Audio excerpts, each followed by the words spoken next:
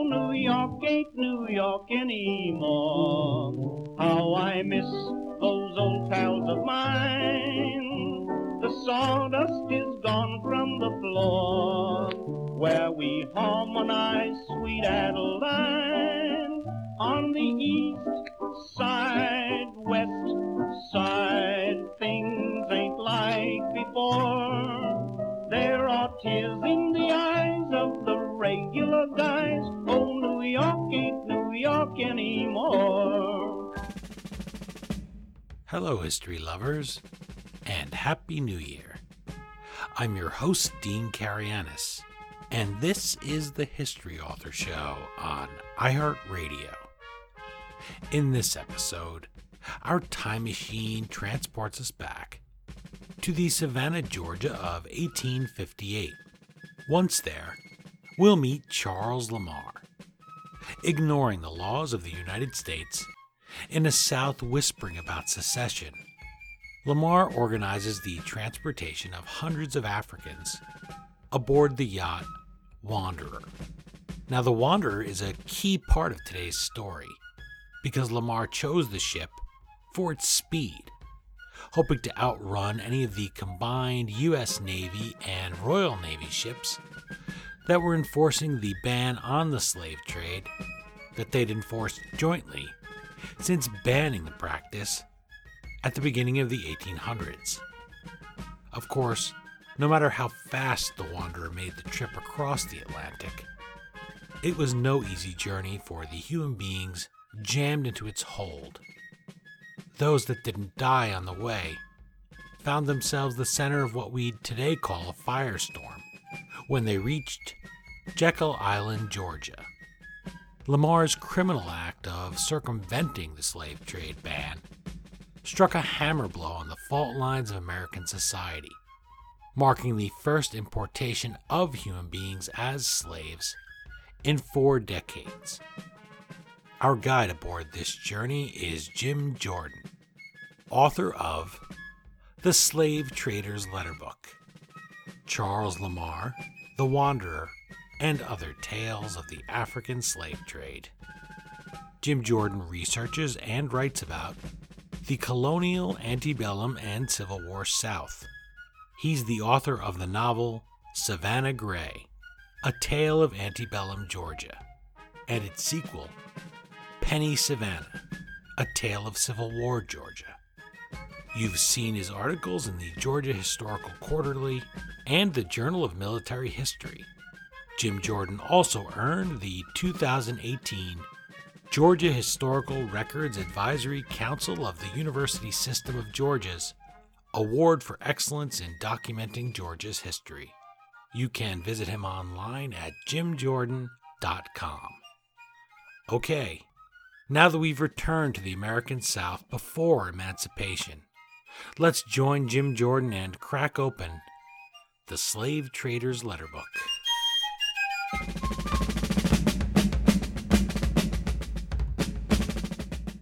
I'm joined on the line by Jim Jordan, author of The Slave Trader's Letter Book, Charles Lamar, The Wanderer, and Other Tales of the African Slave Trade. Thank you so much for making the time to chat with the History Author Show. Happy to be here. I want to open with a quote from Civil War Monitor. They write, "The Slave Trader's Letter Book is much more than the main title indicates." And when I read that, after I'd read the book, I said, that's exactly right. That puts it so well, because Charles Lamar is more than meets the eye. He's not just a cookie-cutter villain. He's not somebody who might have been a bit character in Roots, who you don't really care. You don't really need any backstory or anything fleshed out about him. He's really more a smuggler than a traitor at this point. But even that doesn't hint at his complexity. And I felt throughout reading the book that I was chasing him, and I was saying, come on, just stop for a minute. Let me get a clear look at you, dude, so that I know who you are and I know your place in history. And then when I read your story about your personal journey to finding this book, I realized you were inspired by something similar, to track down the real man, to pin him to the ground and say, who are you, Charles Lamar? So tell us, how did you become interested in finding the real man behind the myths and the masks that he wore? Well, I came across Charles Lamar when I was doing research for my first book, which was a historical novel about Savannah during the 30 years leading up to the Civil War.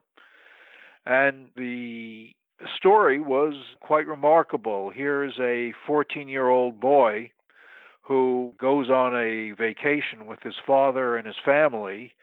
The ship that they're riding on explodes at sea, and he survives 5 days and nights on a piece of wreckage as a 14-year-old. He nearly dies, but he's finally rescued. He does recover, and he's considered a hero of this tragedy.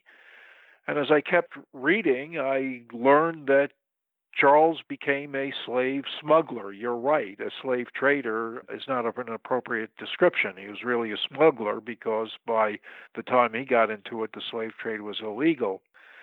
I tried to reconcile in my mind, how did he go from this survivor of this terrible tragedy where he lost most of his family to a slave smuggler? And most of my original research was reading historians' accounts of Charles Lamar, and they reported him as a son of a wealthy Savannah businessman, which he was, who became wealthy and successful himself and got into the slave trade based on Southern principles, Southern rights, that it was his right to import slaves, that the federal government had no right to prohibit him. But as I did more research, I learned that this wasn't Charlie Lamar at all, that he was really a failure at most of the businesses that he entered, legal and illegal, and he really blew through most of his father's fortune and businesses that his father Gazaway left in Charlie's hands. So one important lesson I learned was that I've got to do my own primary research whenever I can. And of course, I did, and I wrote an article about Charles Lamar to Clear the Air, which was published in the Georgia Historical Quarterly. But then, of course, when I discovered the lost letters of Gazaway and Charlie, that was really the motivation to write the Slave Trader's Letter book, because it answered so many more questions. So that's how I was compelled, forced, motivated to really discover more about Charles Lamar, because there was more to him than had been previously reported by historians.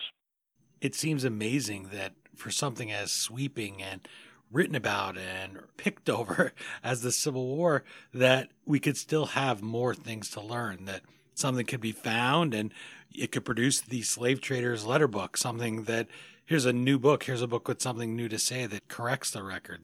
I think of a professor once, and he was called by a reporter, and he told the reporter, well, such and such is really history revisionism. And the reporter said, well, what's that? Who started that? And he said, well, to revise history, probably the first guy was Herodotus.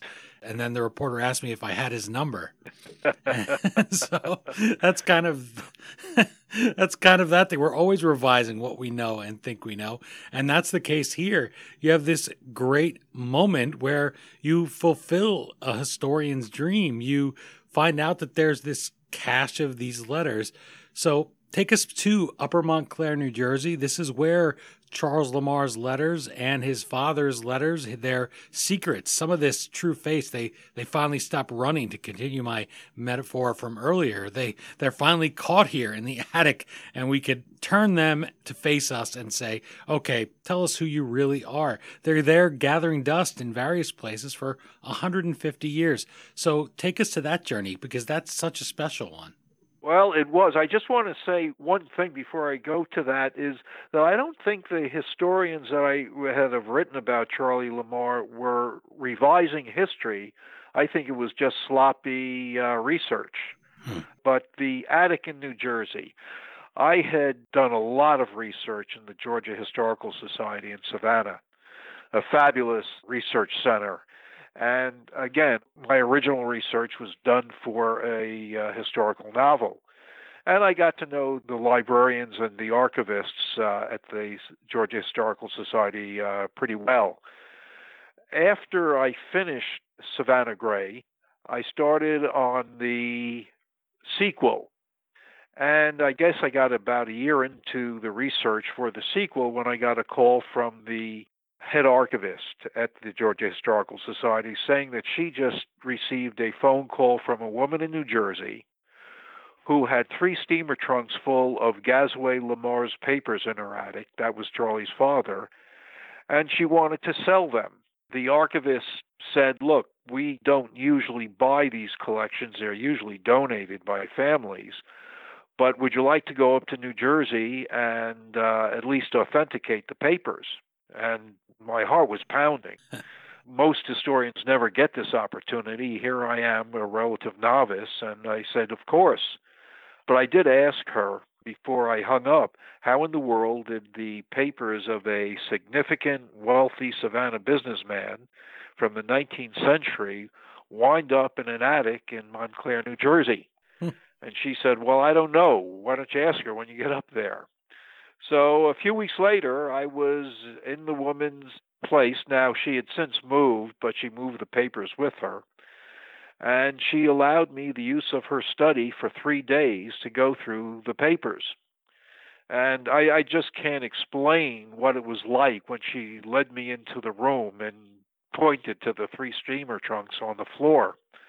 And I opened them up, and I saw letter books and accounting books and loose papers and pamphlets. It was quite a moment in my life. It's got to be in the top 5. You didn't know her at all, either. I did not know her at all. I called her, as I said before, I went up there and introduced myself and told her that I was a representative of the Georgia Historical Society, that I wanted to authenticate the papers. And she said, fine. She couldn't be more gracious in allowing me the use of her place and looking at the papers. And by the way, we're still in touch. We're friendly. Whenever I go up north to visit friends, I always visit her. We always go out to dinner and have a laugh or two. But I spent those 3 days and realized that I had a treasure trove of Southern history right at my fingertips. Of course, the letters were real. Most of the papers were Gazaway's papers, but they were fascinating as well. Gazaway, by the way, was probably a more significant individual during the antebellum and Civil War years than Charlie was, but Charlie did, of course, the most outrageous act with his attempt to import Africans on the Wanderer. So he was probably more nationally known, but Gazaway was a more important person. But at any rate, included in this collection of papers were copies of 70 of Charles's letters involving his schemes during the years about 1856 to 1861. And of course, the main scheme was his slave trading endeavors, but also he was involved in something called the Cuban filibustering movement of the 1850s. There was a movement in the 1850s by private individuals, including some Cuban expatriates living in the United States and some private Americans, to hire a mercenary army, attack Cuba, overthrow Spanish rule, make Cuba an American territory, a slaveholding territory, of course, because it was a slaveholding island, bring Cuba into the United States as one or more territories to eventually become slave states. Charlie, of course, got involved in it, but it's a fascinating, forgotten piece of American history. But, of course, Charlie's letters, some of his letters reveal this because he was involved in it as the major Georgia representative of one of the organizations that was trying to accomplish this, hire this army. But, of course, there were his letters detailing his activities in the slave trade. So that was the inspiration for me. I knew I had to write something about this collection, and I had done so much research on Charlie that I realized that I had to do something dealing with his letters that were in this collection. And thus, that's the evolution to the Slave Trader's Letter Book. He seems like one of those guys that could never pass up a scheme. He's almost like a twisted Ralph Cramden, where if there's honest pay to be made from 9 to 5, he recoils from it. His eyes roll back in his head, and he decides he's going to go for the flashy thing, which is how he ends up here in your book instead of his father. You mentioned the SS Pulaski there. That was the ship that explodes and catches fire and takes his whole family with it. And yet he doesn't reflect on that at all. That's one thing, which is incredible to me. You close the chapter titled, "You Are a Noble Boy," by writing, "It would be impossible to determine the effect of the Pulaski disaster on young Charles Lamar. He would never mention it in any of his surviving letters," unquote. To a modern reader, that seems incredible because everyone's emoting and we work through our grief very publicly, sometimes too publicly. That lack of reflection is really frustrating, and yet you're able to flesh him out and see the man that he becomes. And then you have another moment of serendipity where the wreck of the ship turns up. Did they not know where it was for the 2 centuries, and what is left of it now? Well, just to review the enormity of the tragedy, the ship, which was going from Savannah to Baltimore with a one-night stop in Charleston, Charlie lost his mother, 3 sisters, 2 brothers, and a cousin when the ship blew up at sea. Only his father, Gazaway, and his aunt, Rebecca, survived. So practically his whole immediate family was wiped out. Again, he survived after 5 days and nights on a piece of wreckage. He was rescued, he recovered, and I just don't think that in those days people dwelled on tragedies or minor tragedies in their lives. Charles was 14 at the time. They didn't have Twitter or texting or emails. I don't think that at 14, I've never recovered any of his writings from that early an age, and I just don't think that they wrote about it. And I think by the time he got over the tragedy, he was not forced by any conviction to write about it. I think in those days they accepted tragedy or hardships as part of life more than they do now, where you're right, they emote so much and they have to write about it. And I don't even think they had psychiatrists or psychologists in those days. So I've never seen a letter where he even mentions the tragedy. In those days, they'd even burn their papers if you were a person of note, like President James Monroe or George Washington wanted his burned upon his death. It's always frustrating to a historian because they didn't think that your childhood mattered. They thought it was what you became as an adult that mattered. 3 sisters, 2 brothers, and a cousin die, and his mother, correct? Yes. We all watch the Brady Bunch, right? Take Bobby Brady, let's say, and all the other kids die. So the 3 sisters die, both brothers and cousin Oliver, and the mother dies. So the only people you have surviving out of that big family is Mike Brady is the father and one of the boys. It's a story just in and of itself, but we keep moving at a fast pace like the wanderer on the seas, on the waves, cutting through and finding all these amazing things that here you're sympathetic for somebody who goes through that, even though then you realize he's going to grow up to steal people from their home continent and drag them to the U.S. to be sold into slavery. It's a very multifaceted story. And I have to congratulate you as somebody who's not a trained historian. You dive right in there. After you get over that eureka moment in the attic, you have to realize, my gosh, I have to squint at all this little 150-year-old printing and try to get through it and archive it, right? That's a big challenge to take on. It was, but first of all, the Pulaski had to be on his mind for years. It's not something that anybody could have forgotten. You're losing your whole family. Well, your mother, 3 sisters, 2 brothers, and a cousin. So it had to weigh, but I just found no trace of him ever explaining anything. Now, his father did marry a year later. Gazaway recovered to marry, and who knows, Charlie had a new family all of a sudden. And again, I can't explain it. I thought about it. It's part of the mystery of Charles Lamar going from that tragedy to a slave trader. But in reading the letters, there were 2 challenges. Number one, to figure out Charles's penmanship, and to be able to transcribe the letters. The letters were pretty well preserved, not all of them, but just for the listener, I want to explain how they made copies of letters in those days. They didn't rewrite the letters. What they did was they bought a bound volume of blank pages, sort of onion skin quality, and they would write a letter on a separate piece of paper. Then they would put it on sort of a damp blotter, and they would hold that under one of the blank pages in the bound book. Then they would put a blotter on top of that blank page, and they'd put it in a letterpress, and they'd screw it down so that they squeezed the bound book pages together, and the ink from the letter would seep through to the blank page above. And that's how they made copies of letters. It sounds a little complicated, but that's how they did it. And the father left hundreds, if not thousands, of copies of letters. Charles left many fewer. But that's how they made copies of letters. And that's when I call it a slave trader's letter book. The letter book is copies of his letters, which he made copies of in that process that I described with the letterpress.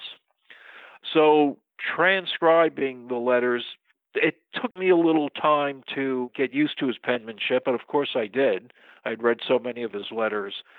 That was one challenge, and I was able to transcribe almost all the words, but the real challenge was annotating the letters, explaining who these people were that he mentions, or the events that he mentions that have been forgotten by history. Somehow, Charlie meets the people from the underbelly of American politics. How he comes across them, I don't know, but it seems like he was destined to meet them all.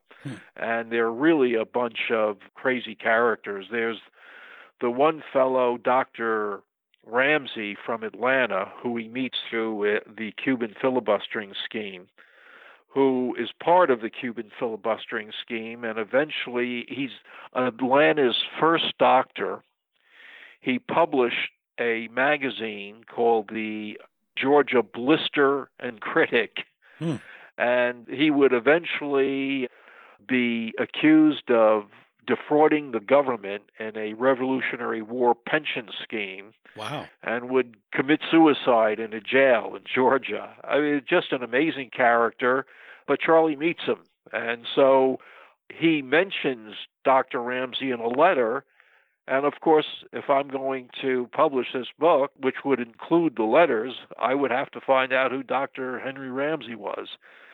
You just can't imagine how much research that took just to find out what I told you. But it does, and that was part of the challenge, of course, was annotating these letters so the reader could understand what Charlie was talking about and who Charlie was talking about. I wanted to ask you to read a letter, and you have those here because you had a whole trunk full of them. So first you distill them down into the Slave Trader's Letter Book, and now you can read us one of them here, distill it down further, give us a flavor, because the letters are a big part of the book, but it may surprise people from the title, The Slave Trader's Letter Book, that it's not all just reprinted letters. You have a lot more in there, but the letters give us the story in his own voice. So set it up and read it for us. Sure. Well, here's one. It's letter number 17, and it's dated October 31st, 1857. So this is before The Wanderer. This was Charles's first attempt at the slave trade, which, like almost everything he did, was a failure. But he's writing to his father, who apparently had heard about the failure of the ship was called the E.A. Rawlins. Here's Charles answering Gazaway, who apparently wasn't too happy with his son's attempts at the slave trade. Dear Father, times are not, nor are they going to be, as bad as you divine, nor are you the prophet you take the credit of being. I am not broke, nor do I intend to be. I am pressed for ready means, not so much on my own account as others. It will be all right in time. So Charlie's taking a shot at his father here for business talk, but a common theme in Charlie's letters, all his problems are due to other people, not his own. Then he gets into the failure of the E.A. Rawlins and the criticism of the involvement in the slave trade. You need not give yourself any uneasiness about the Africans and the slave trade. I was astonished at some of the remarks in your letter. They show that you have been imbued with something more than the panic. For example, you say an expedition to the moon would have been equally sensible and no more contrary to the laws of Providence and of the Seward doctrine. May God in his mercy forgive you for all your attempts to violate his will and his laws. That's a quote from his father's letter, what I just read. Following out the same train of thought, where would it land the whole southern community? Did the Negroes not all come originally from the coast of Africa?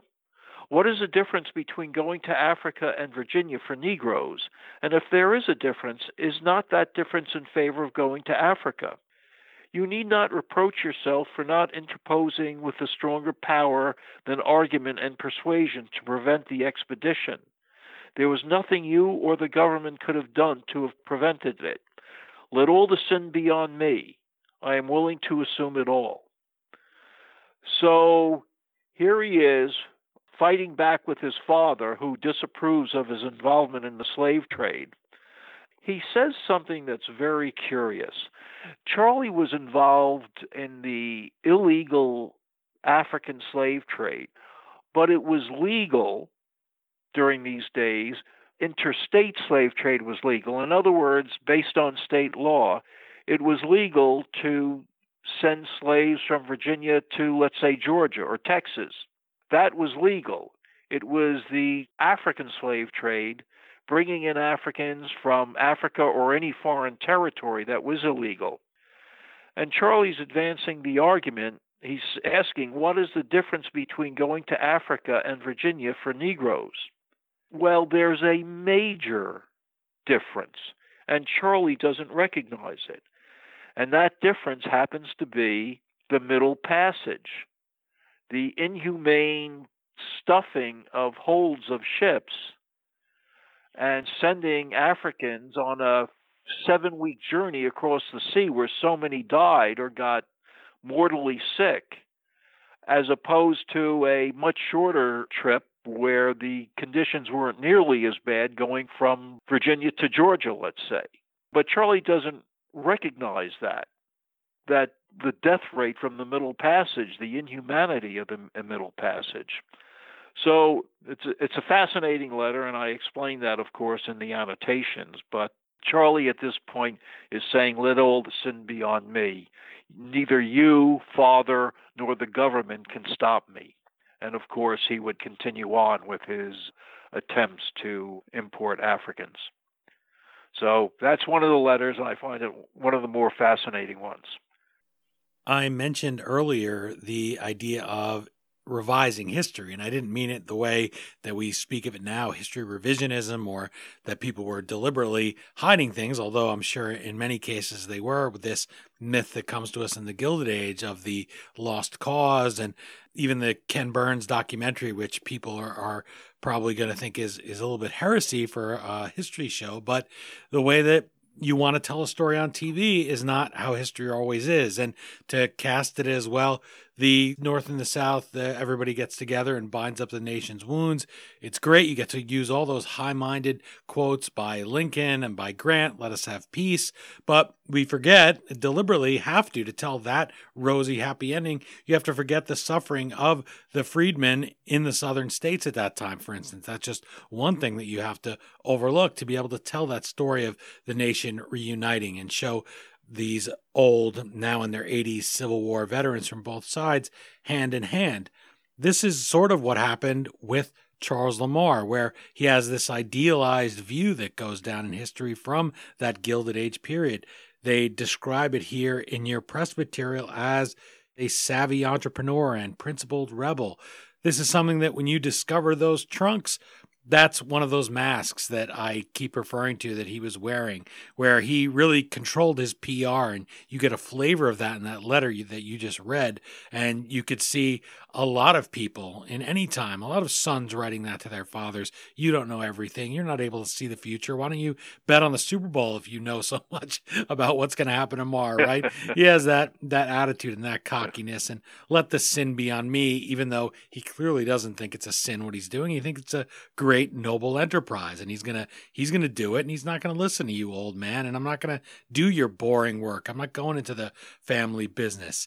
That's his attitude there. And I wondered, were there people that clung to those myths, or did you meet with pretty much universal acclaim by this point in time for revising it in the sense that you cleared up the picture, that you confirmed, for one thing, those letters that had been kicking around thought to be attributed to Charles Lamar for so long, but also you were able to flesh him out and finally put him before people?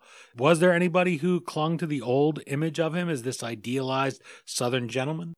Well, actually, other than me and a few historians, Charlie Lamar isn't that well-known an historical figure. He probably should be. I hope he is after my book. All the historians that have written about Charlie have described him as being a successful businessman, a knockoff of his father, hardworking, willing to take on the difficult businesses and seeing them through.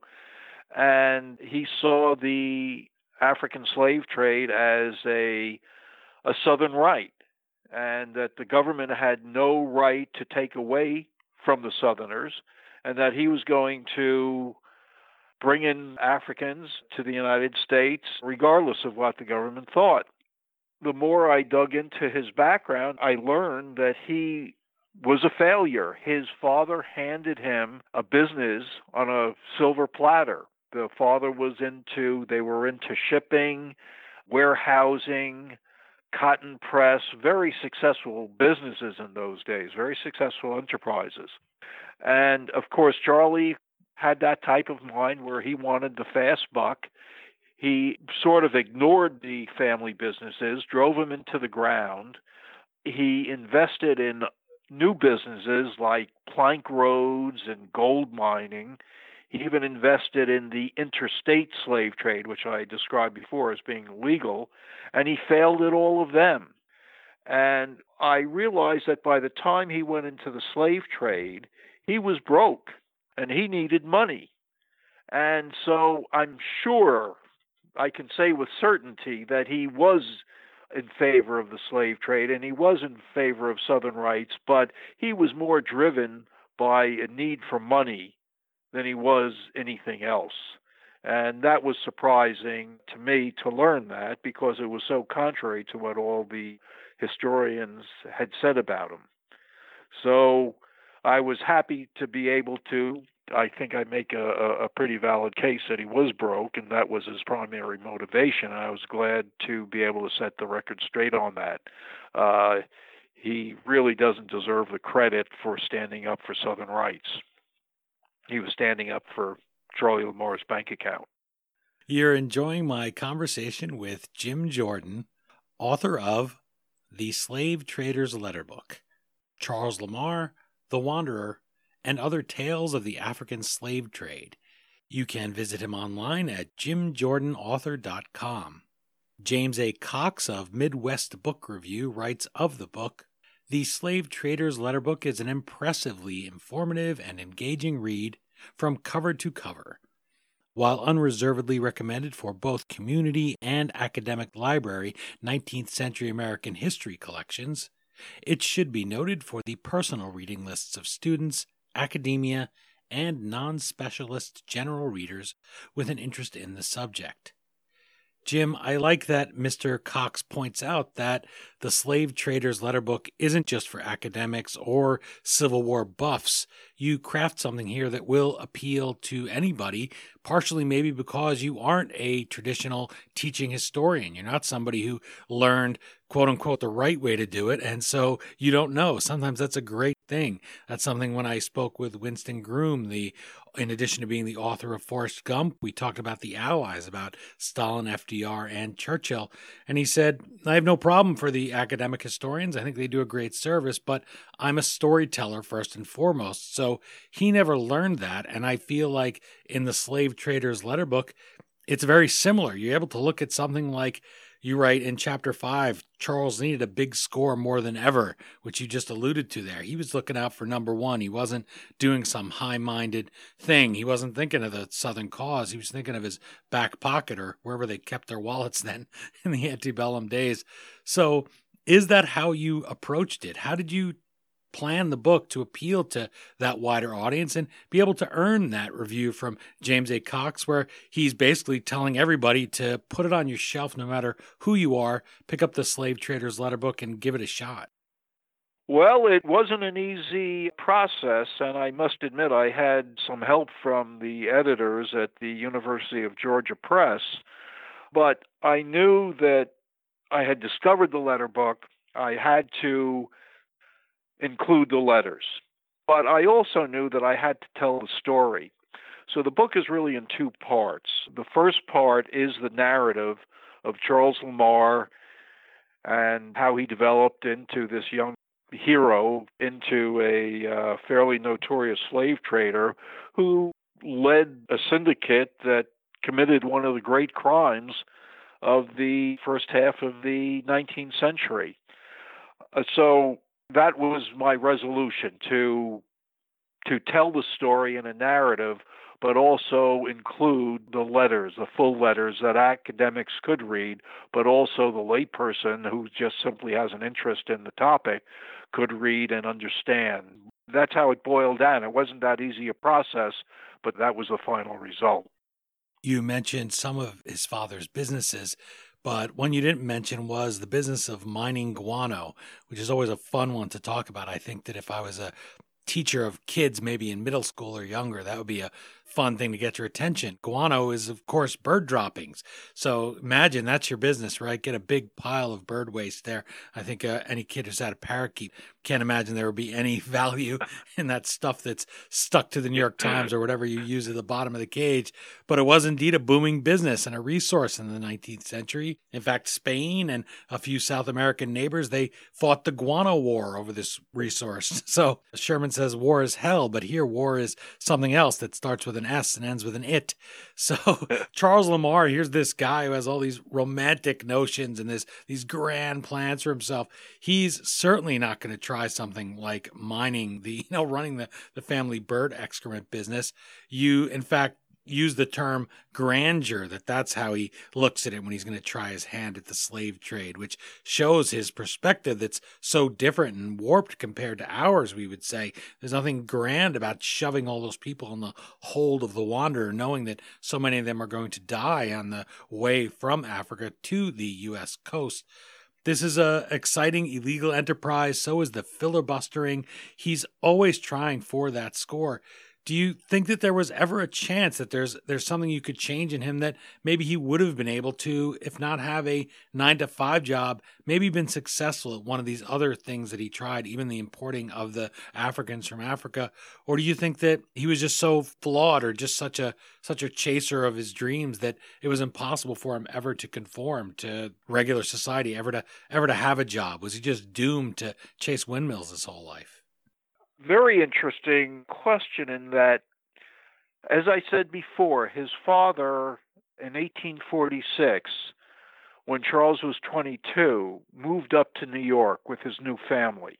Charles was left in charge of the family business in Savannah. Again, it was warehousing, it was shipping, it was a cotton press, it was a very successful enterprise. And Charles ran it for a while, and it seemed like it, for the first 5 or 6 years, he seemed like he did a pretty good job at it. But it was just the allure. I can't explain whether it was danger along with quick profits, but no business interested him like the slave trade. He just gravitated to that, and it was for the quick kill, but that is what he wanted. Now, having said that, when he was in charge of the family business in Savannah in around 1850, he went out and he built a new cotton press. So when I say a cotton press, lots of cotton planters sent their loose cotton in bags and burlap sacks into Savannah, and they would send them to a cotton press where they would press the cotton into bales for shipping purposes. So they had steam presses then for that. So it was fairly sophisticated for that time. And Charlie built a state-of-the-art cotton press. Now, what happened? It eventually burned down, and Charles didn't even have the cotton press insured or the warehouse where they stored the cotton insured. So even where he did something successfully, he blew it by not having it insured. I mean, who would not insure cotton's very flammable. Yeah, that's true. Who would not think to insure that, especially since his father was in the insurance business? So he did something successful, but he still blew it. He eventually built a flour mill in Savannah, which was apparently successful, but he sold it so he could finance his interest in the Wanderer. He started, believe it or not, he started a bank, but it was only successful because his father took over the management of it. So he wasn't a dumb guy by any means. If you read his letters, the letters are well written, and it displays somewhat of a logical, if not troubled, mind. But again, he was just drawn to the dark side. He was drawn to the illegal side. He was drawn to filibustering. He was really drawn to the slave trade. So he could possibly have started a successful business, and he did, but could he stay focused on it? I don't think so. It was just the way he was put together, the way he was wrapped, that he would eventually gravitate to something illegal. Even not getting the insurance, that's a risky thing and a little bit of a thrill, and cut a corner seems to be very much in his makeup, in his MO. In fact, he's one of those guys also, so many things in the Slave Trader's Letter Book that I feel like I could relate to. We know people like that, even though they lived so long ago. There's still things we can relate to, which is what good history is. He is one of those guys in that sense who you get frustrated reading it because he never pays for anything in the literal or figurative sense. He's surrounded by good people who keep bailing him out. He has his father who bails him out of these self-created messes that he gets into. His wife, his loving wife, Caro, she spends almost 20 years after he dies paying off his debts. Even the Confederate Army gives him a second chance after they discharge him. There are a lot of people that stick with him, and even after he dies, he has people writing nice things about him and giving us this version that's very spun, I guess we'd say in modern terms. They spin his legacy.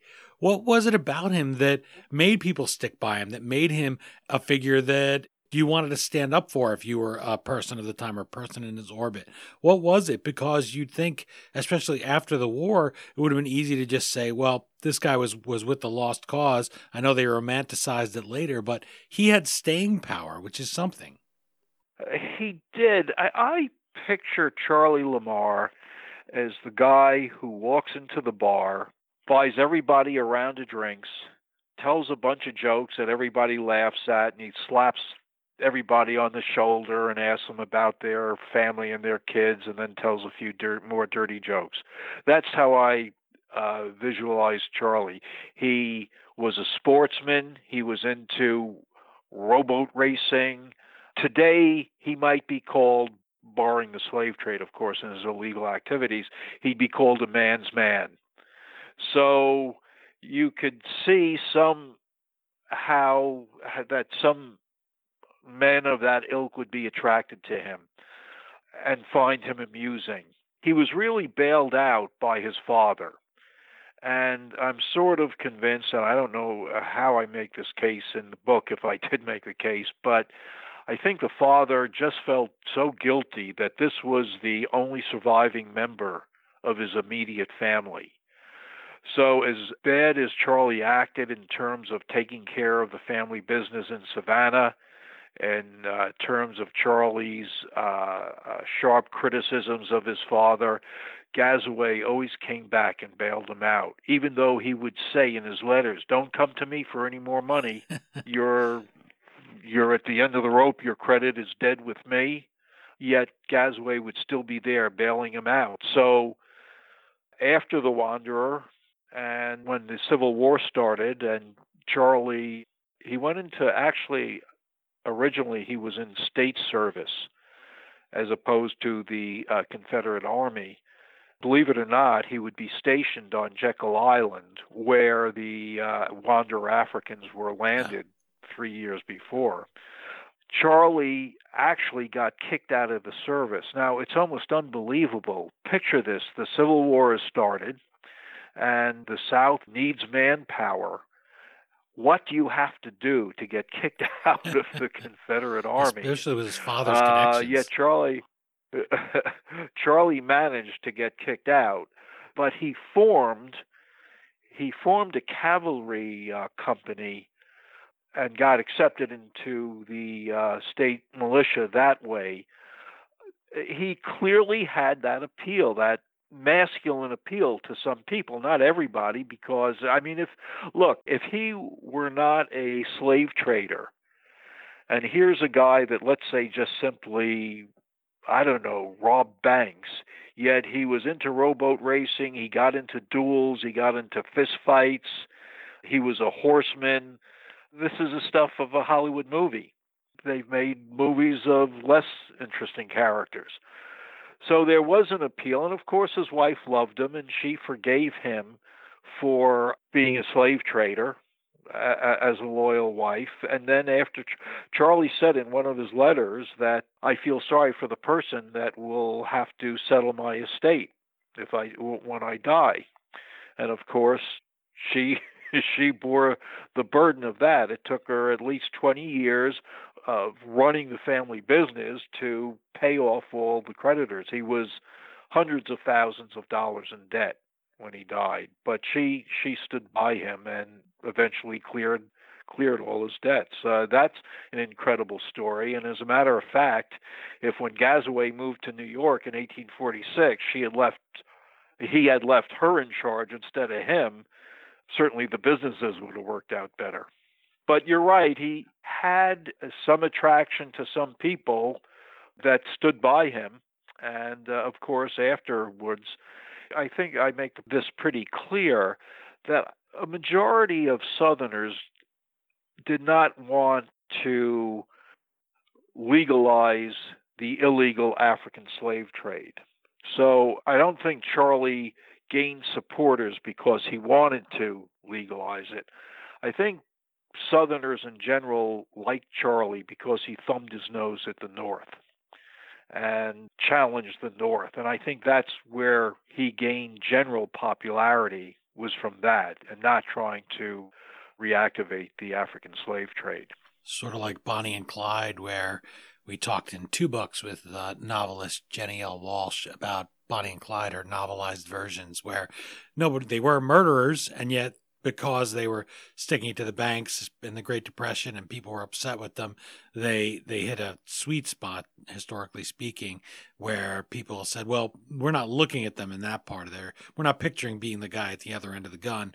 We're picturing being the people that they're sticking it to that banker who took our home away. So that's something that brings me to the next question, which is how readers, not to mention historians, often shy away from controversial topics or shameful topics.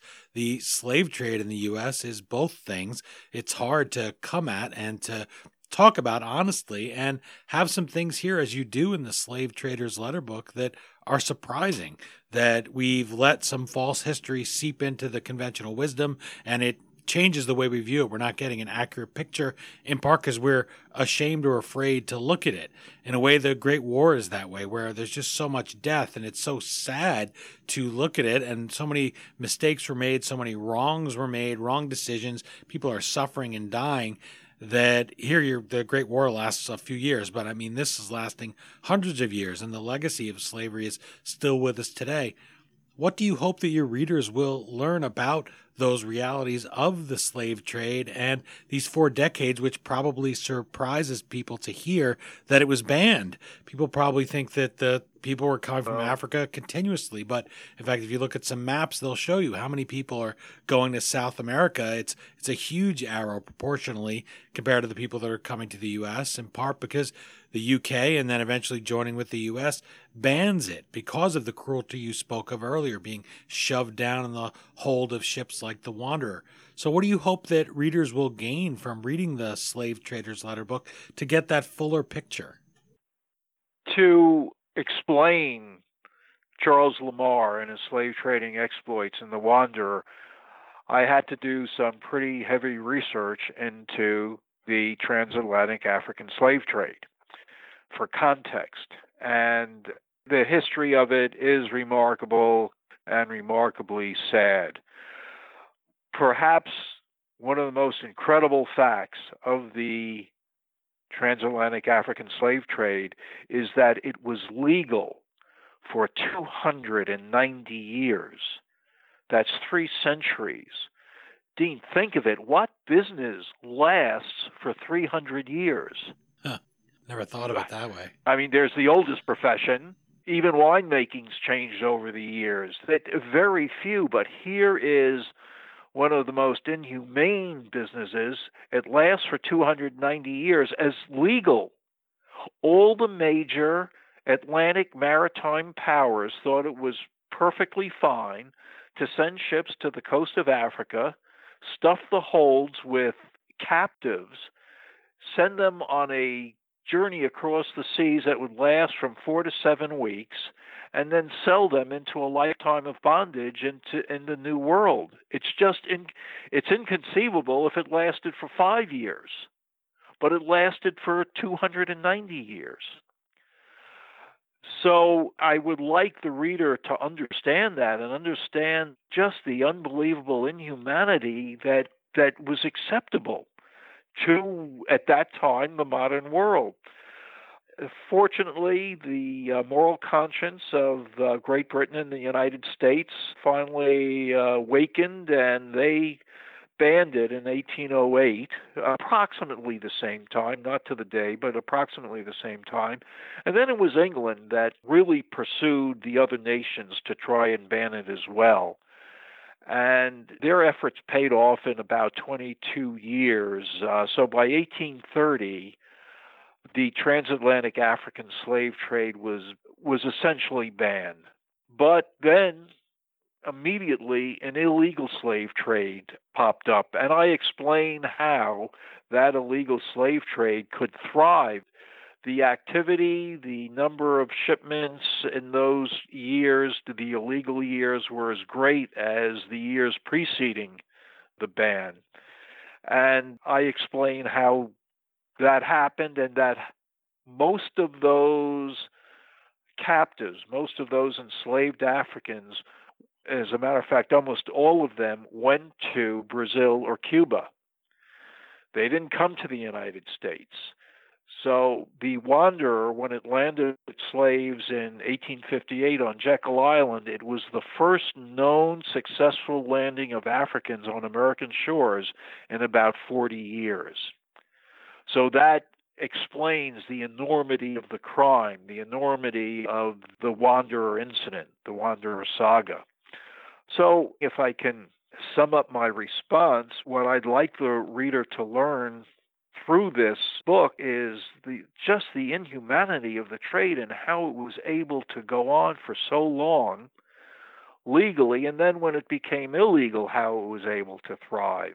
The conditions of a slave ship, which I describe, one finds it hard to accept that anybody could be so cruel as to partake in it, legally or illegally.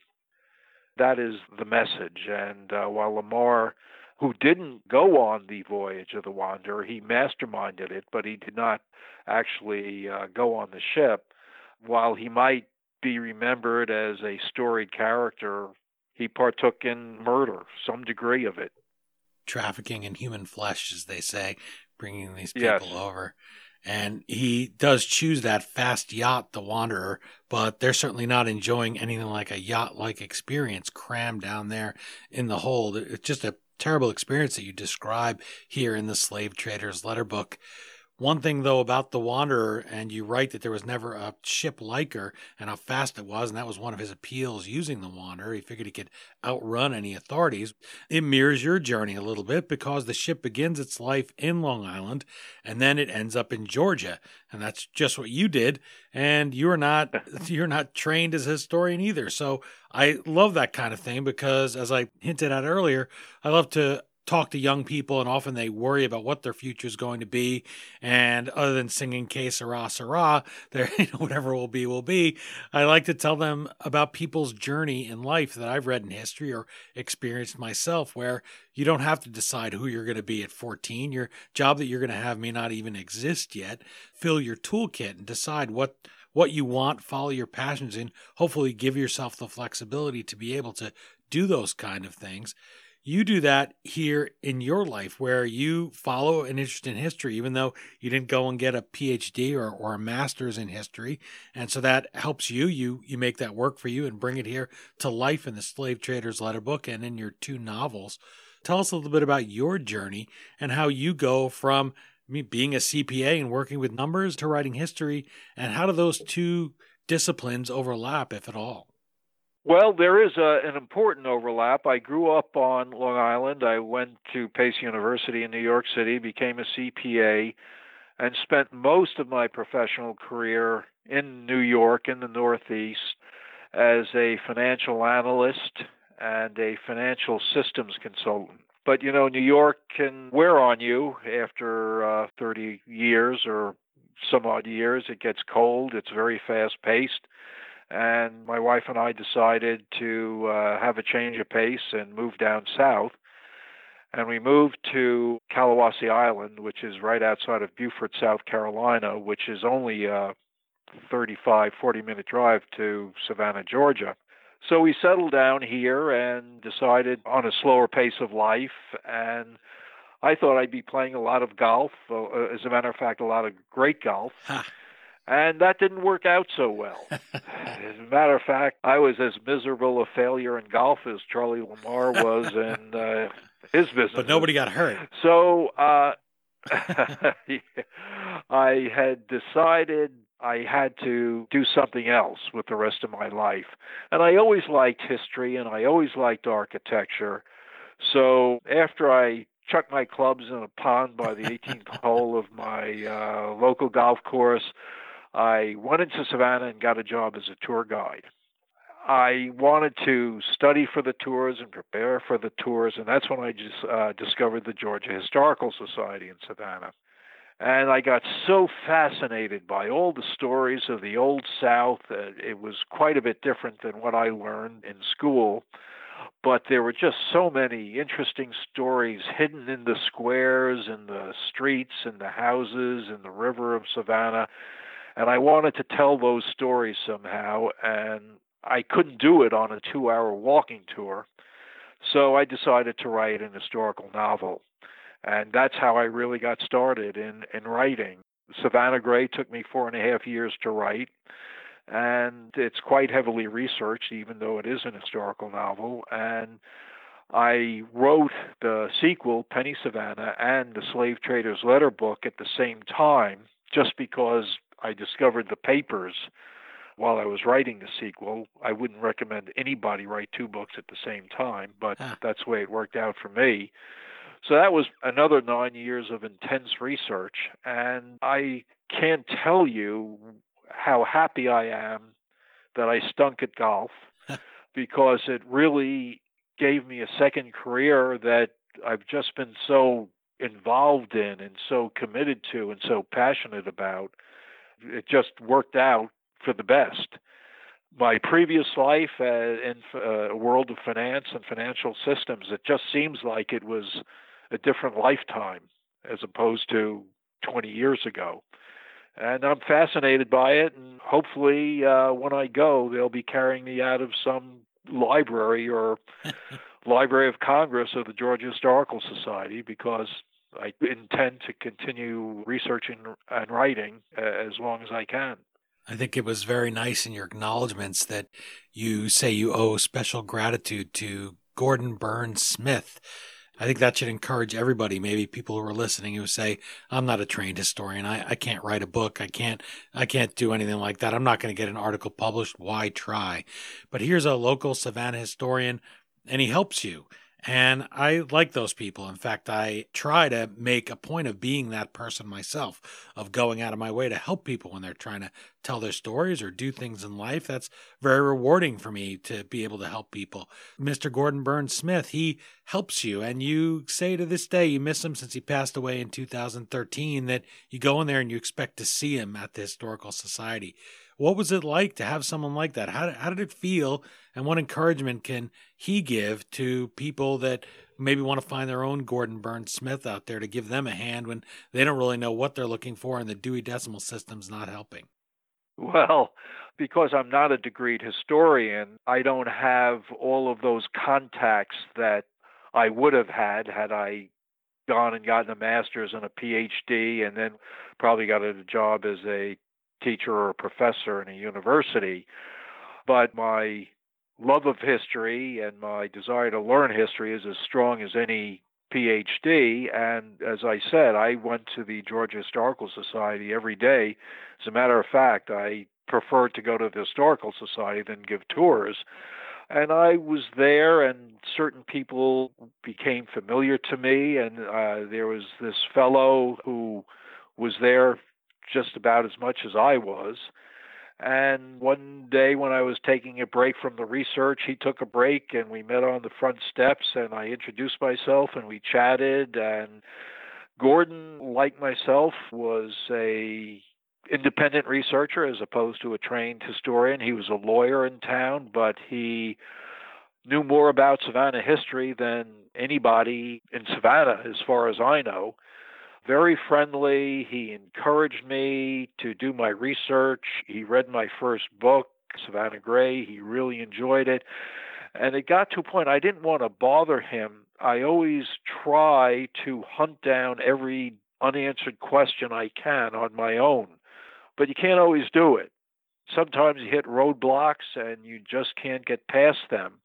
I could go to Gordon, and Gordon would say, oh, yeah, well, why don't you go to the Savannah Morning News in 1824 in March, and you're going to find an article in there that will explain that to you. And sure enough, I'd go and find it. And it was just such a help. But more than directing me to sources, important sources that I hadn't thought of, he always encouraged me. He always said, keep at it. He said, we need you. We need people like you to go and dig in there and tell the stories that need to be told. He didn't do it every day, but he did it enough to, as a writer, as a researcher, you reach frustrating moments. It's not all glory. And he would get me past those tough, frustrating moments when I'd throw up my hands and I'd say, why bother? He was there to say, keep at it, keep going. This is important. History needs people that keep going and tell the story. So very important guy, very nice guy. Even when he learned he was terminally ill, we'd chat, and he always kept a positive attitude. So he had a big effect on me. I don't know if he realized that. I tried to tell him once. I miss him, and it's important to be like that. So when somebody comes to me and asks me, how did you learn this, or where should I go, I always try to be as helpful as I can for the memory of Gordon. Well, Jim Jordan, I want to thank you for sharing the story of your friend, Gordon Burns Smith, a guy that I wish I could have met. Sounds like a great gentleman, somebody who's going to help you. We all need those people on our journey of life that are going to give us a hand, especially when you're tackling something that's as sweeping as the Slave Trader's Letter book. I really appreciate you sharing it with us today. I know you said he's not that well-known a historical figure, but hopefully he will be. I hope that I could play a small part here today in spreading the name, Charles Lamar, and people will want to get to know him, want to pick up the book, and maybe go digging around in attics for whatever dusty secrets may still be laying there. It's amazing, again, that there are still things we can add to the historical record of the Civil War. Just as you weren't a hit on the golf course, there's nothing special about the people, as good as they are as authors, that find these things. We've spoken to a couple of authors now whose names I'm going to give in the wrap and say, hey, they just found things. People call them. If you're in the Historical Society, people will find you sometimes with a great story like this. Or maybe we can all be a Gordon Burns Smith and go out and help people along their journeys. And that way we leave something. We leave some footprints and we help write history, even if our name never appears on a dust jacket, either as the author or as Charles Lamar here in the Slave Trader's Letter Book. Thank you so much for sharing the story with me today. You're a loss to the golf course, to the PGA, but that is our gain here as readers when we can pick up great books like this and your 2 novels. I thank you, Dean, for the opportunity, for sharing my experiences. Really enjoyed it. Hopefully, I can be digging up some more stories in the future. Well, I'll look forward to them for sure. I know there's only so many attics here in New Jersey, but I've already checked mine, so I guess we have some work to do. All right. Thank you so much for the opportunity.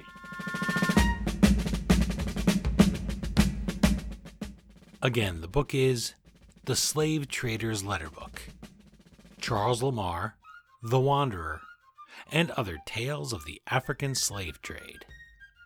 As always, you can find the Amazon link to purchase your copy at historyauthor.com. And we hope you will click through there, or even navigate via the Amazon banner at the top of our homepage the next time you purchase anything from Amazon. You go to historyauthor.com, that banner takes you through to Amazon, and Amazon.com gives us a small portion of every dollar you spend at no additional charge in your shopping cart. For just those few extra taps of your finger, you can help us keep the flux capacitor on our time machine humming like usual. My thanks to Jim Jordan for kicking off 2019 with our first interview, and for sharing the life of the human beings kidnapped from their homes in Africa through the eyes of the ambitious, scheming Charles Lamar. Remember, you can visit our guest at jimjordanauthor.com, and while you're online, let us know what you think of the book and the interview on Twitter at HistoryDean, on Instagram at The History Author Show, or Facebook.com/HistoryAuthor. If you enjoy Civil War diaries, but don't want to reread the same ones we've seen packaged and repeated over and over, I'm looking at you, Mary Chestnut. I'd point you to 3 authors I've interviewed here on the show that have brought us new unpublished works about the period. First is Theodore P. Savvis. He gave us an insider's view of a never-before published memoir in The War Outside My Window, the Civil War Diary of Leroy Wiley Gresham, 1860 to 1865. And then there's Paula Tarnopol Whitaker, who I met up with in historic Alexandria, Virginia, to chat about her book, A Civil Life in an Uncivil Time, Julia Wilbur's Struggle for Purpose. Plus, we chatted with Jean Barr. Like Jim, Ted, and Paula, Jean was blessed with a cache of undiscovered letters and documents that added a unique perspective to the history we thought we knew so well. Jean Barr's book is A Civil War Captain and His Lady, Love, Courtship, and Combat from Fort Donelson through the Vicksburg Campaign. You can find all those chats in our archives at historyauthor.com or wherever you're listening now. Well, that's it for this installment of the History Author Show. I hope you'll join us for our next all-new interview right here on iHeartRadio. Plus, you'll want to check out our website for some of the print Q&As I'm going to be rolling out in the coming months. The first one is with Travis Smith. He's the author of Superhero Ethics, 10 Comic Book Heroes, 10 Ways to Save the World. Which one do we need most now? I get a ton of great books, and I can't interview everybody the way I did Jim Jordan today or the other guests I just mentioned. So I felt that print Q&A are a way that I could still share my passion about these books and get it to all of you out there. So check those out and see what you think. Of course, you're here because you like to listen to radio. If you do subscribe on iTunes, please take a minute to leave us a review. Until our next trip into the past together, be it in print or audio, thanks so much for time traveling with us today, and have a Happy New Year. We still call it Broadway, but what's in a name? Take it from Georgie, it isn't the same. On the east side, west side, things ain't like before. There are tears in the eyes of the regular guys. Oh, New York ain't New York anymore.